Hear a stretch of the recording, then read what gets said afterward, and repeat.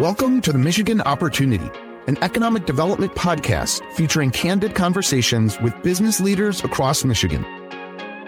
You'll hear firsthand accounts from Michigan business leaders and innovators about how the state is driving job growth and business investment, supporting a thriving entrepreneurial ecosystem, building vibrant communities, and helping to attract and retain one of the most diverse and significant workforces in the nation.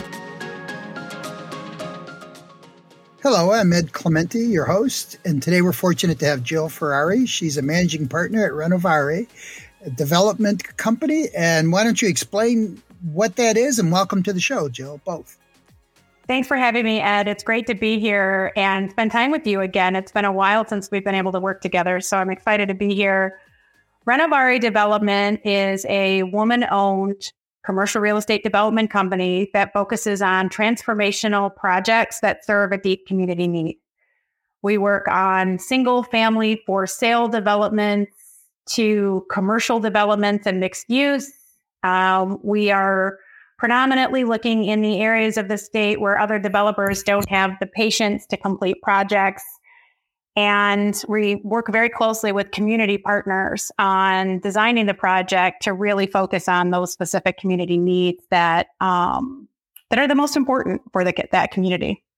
Yeah, and I mean, you said this in the beginning, but what you say woman-owned, is there, I mean, I don't know, but is it predominantly like usually a male industry? I didn't even know. A lot of developers I have worked with have been, I think, maybe more males. I didn't notice too much, but is that something you run into? Like, are you unique in this series? We absolutely are. We don't find too many majority woman-owned companies at our level. We are focused on projects between 5 and 25 million, roughly. I think there are a lot of emerging female developers who are getting started, who've done projects around the state that are focused on smaller projects. And we hope to, kind of create a path for them and show them how they can use state tools and resources and develop partnerships to do larger projects. But we do often find ourselves alone in these spaces, Ed, especially on a national level. There just really aren't that many women commercial real estate developers out there. So we'd love to encourage more women to join this space. Well, before we get into exactly some of your projects, why don't we mention your path? Because, I mean, I met you back when you were director, I think it was community development for Wayne County, or Yeah. But I mean, you were in the commercial industry first. Why don't you kind of, I hate to say this, but walk us even from where you went to. Where'd you grow up first? What city are you from originally?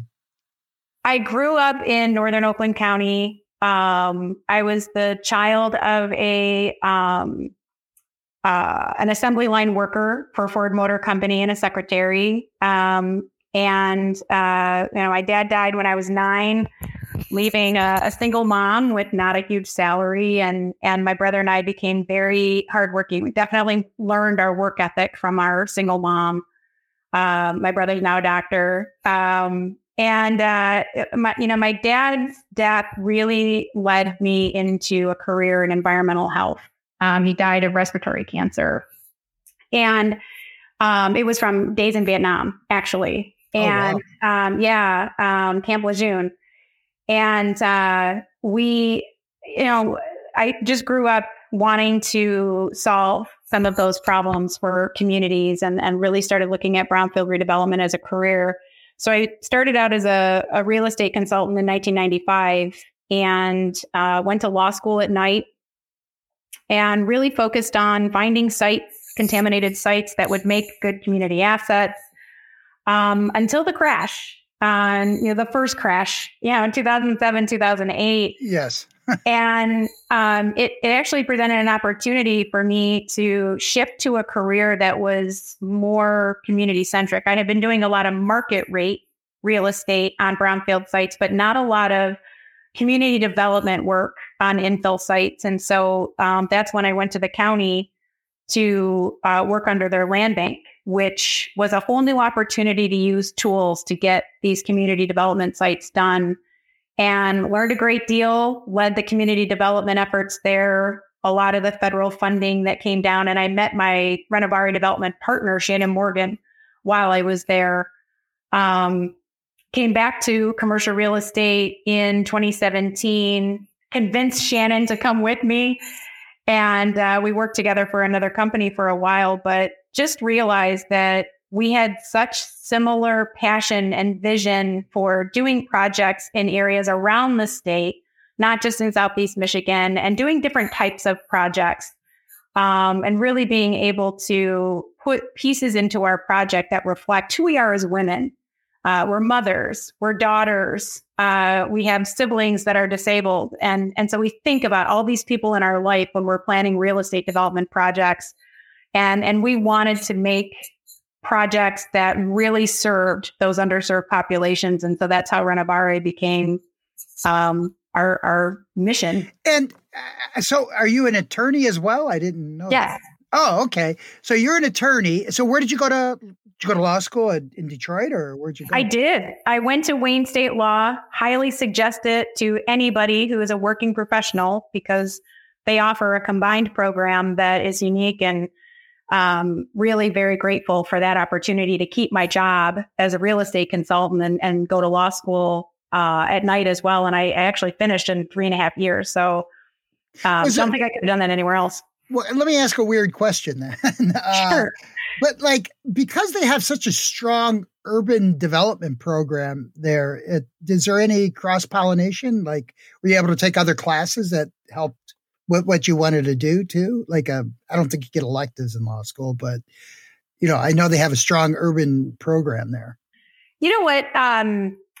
When I was there so long ago, I really focused on the law school classes because of the opportunities that the combined program provided. So I didn't take any crossover classes with the Masters of Urban Planning kids, that kind of stuff. Really stick to the law school classes. And I was working full time as a real estate consultant at the same time. So I had a lot of my education in the day when it came to, urban infill and redevelopment projects. So I didn't get to take Masters of Urban Planning classes or anything like that, which I would also recommend to other students going through this process.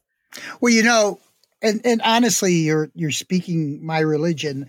Growing up downriver, brownfields have always been a huge passion somewhat for me too, because, it's so important to, figure out how to deal with land that's already been sort of tarnished and how to reestablish it too. Because usually that's where people live and that's where the infrastructure is. And it actually is cheaper in some ways, to go with a brownfield sometimes. I haven't experienced that yet. No, you're absolutely right. And I think that is what attracted us to our project in Ypsilanti, which is 4 acres right in the middle of the city, walking distance to downtown, walking distance to Depot Town. And, the site has some fill that was, left on the site from a prior demolition, but it is optimal for housing because of its walkability and location. And, it's really hard for communities that are trying to promote transit and walkability. It's hard to do that without really targeting brownfield sites. So I agree 100%. Yeah, I guess maybe I should have said it from a 10,000 foot view, it's cheaper for the community, maybe not for the developers always, because it's just the idea of when you go to Greenfield, you have to put new water lines in, or electrical lines, sewer lines, Oh, absolutely. And just being able to tap into something that's maybe only 10 feet away versus 100 feet away, the costs, and infrastructure for cement, even just, to put in egresses, and all that. Yeah. And the tools for that too, we've really been very progressive in the state of Michigan, passing tools for brownfield redevelopment. And I just don't see as many tools for, infrastructure expansion for greenfield sites. And then you have transit issues and walkability and all these other issues on greenfield sites. So I think, over time, we'll just continue to see more and more tools for brownfield redevelopment. And it has to be a priority, which, we're definitely seeing across the state, which is great. And I know Michigan, not too long ago, hosted the National Brownfield Convention, right, in Detroit? We did. And I believe the last time it was here was 2008. So for all the professionals to celebrate the difference in Detroit across that time span and invite all of these other professionals from across the country here was really special. My partner, Shannon Morgan, was the keynote speaker at the Brownfield breakfast that the EPA and the Center for Creative Land Recycling held. So yeah, it was really special for a lot of the folks in our industry to host that and just show off a little bit about how Detroit has evolved and kind of the new developments that have taken place. So it was really nice. You're listening to The Michigan Opportunity, featuring candid conversations with Michigan business leaders on what makes Michigan a leading state to live, work, and play. Listen to more episodes at michiganbusiness.org/podcast. You have projects around the state. Why don't you highlight a few other ones? We do. We have projects in Harper Woods, Benton Harbor, Ypsilanti, and in Munising. We have 2 projects in Munising, and then we have a housing project in Marquette Township. It seems a little bit random, but our business model is that we are brought to a community by a partner, whether that's the municipality, an employer, or a nonprofit. An active community member brings us to that community with a specific community need in mind, whether it is low-income housing, middle-income housing, or a certain population that needs to be served. And we were brought to Munising by the mayor, the then mayor of Munising, to address the housing shortage that they had in town. And I think every community will tell you that they have housing needs at every level, low income, middle income, even market rate.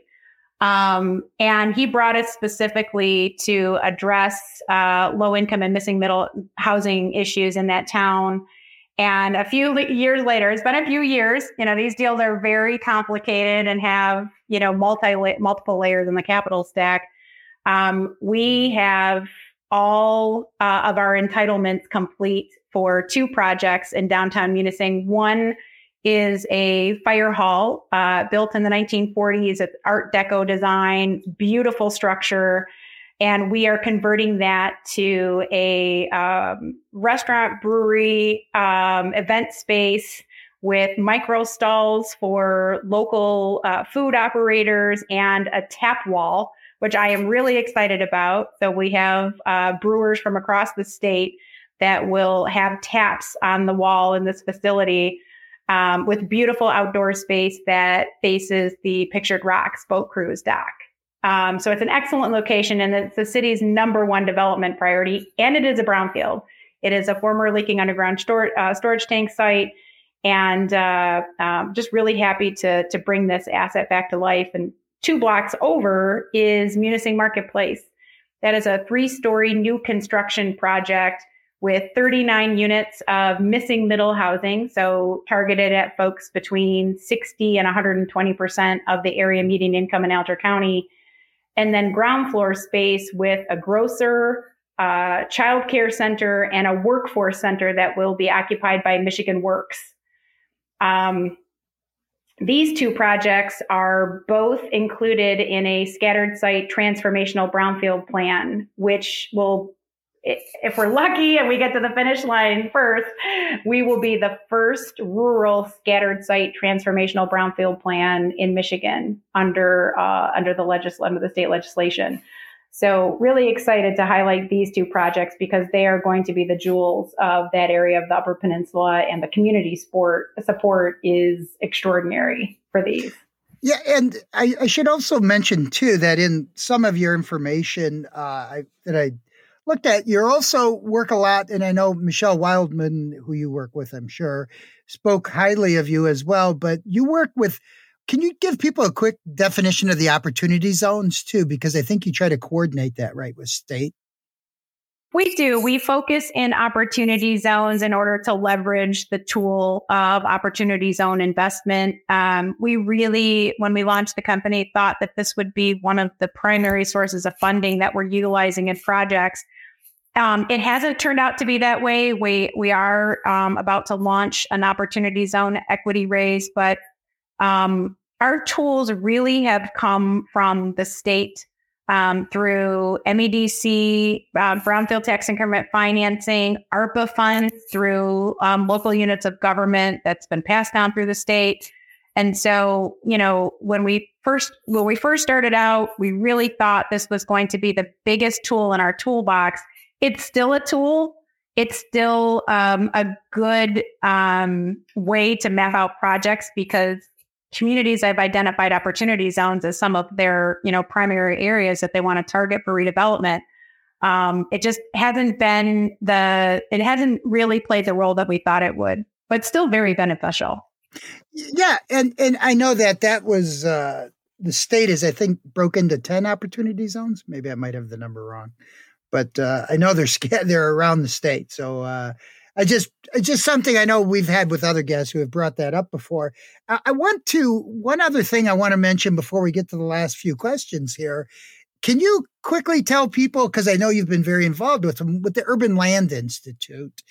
We should get them on the show eventually, but could you give sort of a brief synopsis what the Urban Land Institute is too? I have been a passionate member of the Urban Land Institute since 1997. I have worked with the local Michigan District Council since then, been a part of that community, and it has meant absolutely everything to my career, Ed. The founding members, Bobby Taubman, Bobby Shostak, Mark Lopayton, and the rest have really fostered a community within the real estate community that is really focused on the sustainable use of land. Eric Larson, David Nelson. I mean, there's just a number of men that launched this group a long time ago, and it has transformed into a broad, inclusive group of real estate professionals that is deeply committed to diversity, equity, and inclusion in the industry, and really fostering thought leadership on the sustainable use of land. Right now, I am the chair of mission advancement for the Michigan District Council. I helped found the Women's Leadership Initiative for the group. I actually founded the Young Leadership Initiative way back when I was eligible for that. It was a long time ago. But, some of my most meaningful relationships in commercial real estate have been built through this organization. And I could not be prouder of what we've accomplished and the membership that we hold, the advisory board. We just went through a strategic planning process to kind of, move us into the next 3 years. My partner, my co-chair, Dan Cassidy, and I worked really hard with staff to develop that strategic plan, and just could not be prouder. You really should have Shannon Slafani, who is the executive director of ULI Michigan, on board. She is absolutely a thought leader in this area. And I think you guys would have a great conversation. Well, that's a deal. And I'll follow up with you on that. And let's talk a little bit more. I mean, is there just a couple of quick questions here, but for your industry, because it is sort of more complicated, like the people don't, as you've been explaining, but what do you see for future trends for your industry? You mentioned one already about brownfield. You're seeing more people going that way, and maybe there's more you want to elaborate on that. So I think what we're seeing at the state level with the legislation is tools that are constantly coming out to bridge the gap between the cost of construction and development costs and sales, those gaps. And I really think we're going to see more and more tools come out that the state leadership, legislature really understands the difficulty in providing housing. And I think they're hearing from the employers in the state that the lack of housing is a key impediment to growth internally. And I know there was a recent meeting with over 100 CEOs in the Upper Peninsula, and they came together to agree that housing was their number one priority. So I think you're going to see even more tools in this space. I think we're going to see more tools pointed toward home ownership, which has become a very difficult space to be successful in. primarily in underserved areas like Detroit, Benton Harbor, and some other underserved communities. So I think you're going to see some trends toward that. On the sustainability front, I think you're going to see more tools in this space as the Inflation Reduction Act comes down, because it's really hard to focus on sustainability when you're trying to create attainable housing and keep costs down. So we're going to see more tools, more efforts driven toward, okay, here's how you create attainable housing that is affordable to Michigan's workforce, but it also has all of these sustainable components built in. So I think that's where we're headed. Yeah, no, those are excellent points. And as a former legislator, I think that's the first time I actually met you when I was in the legislature. Maybe before, I can't remember.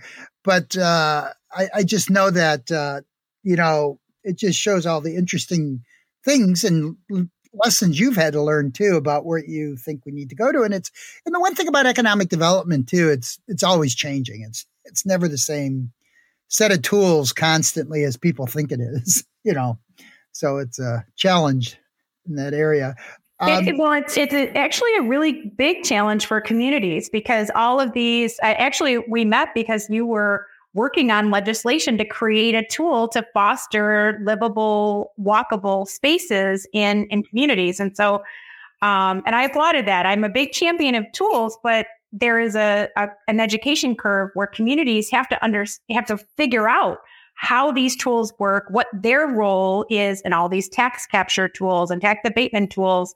What's the level of effort that it takes on their part in order to support projects moving forward. So I think that's part of the focus that we all need to look at is, how do we help communities understand all these tools coming down and get them ready for the right developments that will serve their needs.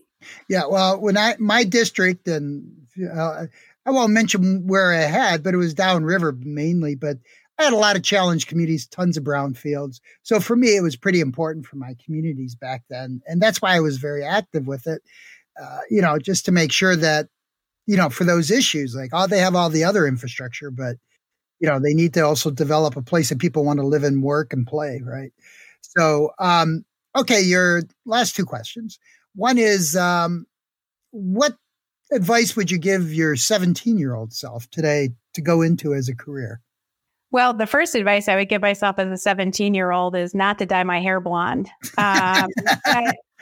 Aside from that, because I had this beautiful red head of hair, and now I'm blonde for life. But all joking aside, I would tell myself to trust my instincts.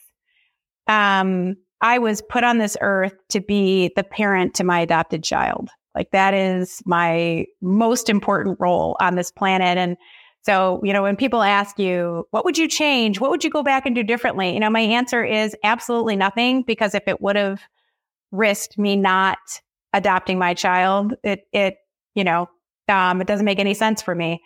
So I wouldn't change anything, but I would tell myself to trust my instincts, to take those risks, to start those companies and be an entrepreneur, and trust that, you're going to fail. You're going to make mistakes. It's okay. Learn everything that you can from those failures, but know that you were meant to do the work that others did not want to do or weren't in a position to do, and just keep moving forward. Yeah, and that's always easier to do in hindsight, as we both know. The last question is an easy one, but what's one of your favorite things to do in the state? Like, do you like to go to a festival or? Oh, that is tough. You only get one choice. Sorry. One choice. I would say, the Renaissance Festival is something that my daughter and I are, it's just a very big place in our hearts, and, getting dressed up. Yeah, I didn't even know people did that. Friends of mine just went and they said everybody dresses like in costumes almost. I didn't know that. Yeah, there's so many answers to that, but we just did that the other day or the other week. And, it it's just, it's a great way to spend time with your family. All right. Well, anyway, sorry it ended, but I want to thank again Jill Ferrari. She's the managing partner at Renovare, and she's development and also friend for quite a while. But thanks, Jill, for taking time. You did a great job. Keep up the good work. Thanks for having me. It was great to see you. Make sure you join us next week, where our guest is going to be Lauren Snyder. She's the Vice President of Customer Experience for Consumers Energy. The Michigan Opportunity is brought to you by the Michigan Economic Development Corporation. Join us and make your mark where it matters. Visit michiganbusiness.org/radio to put your plans in motion.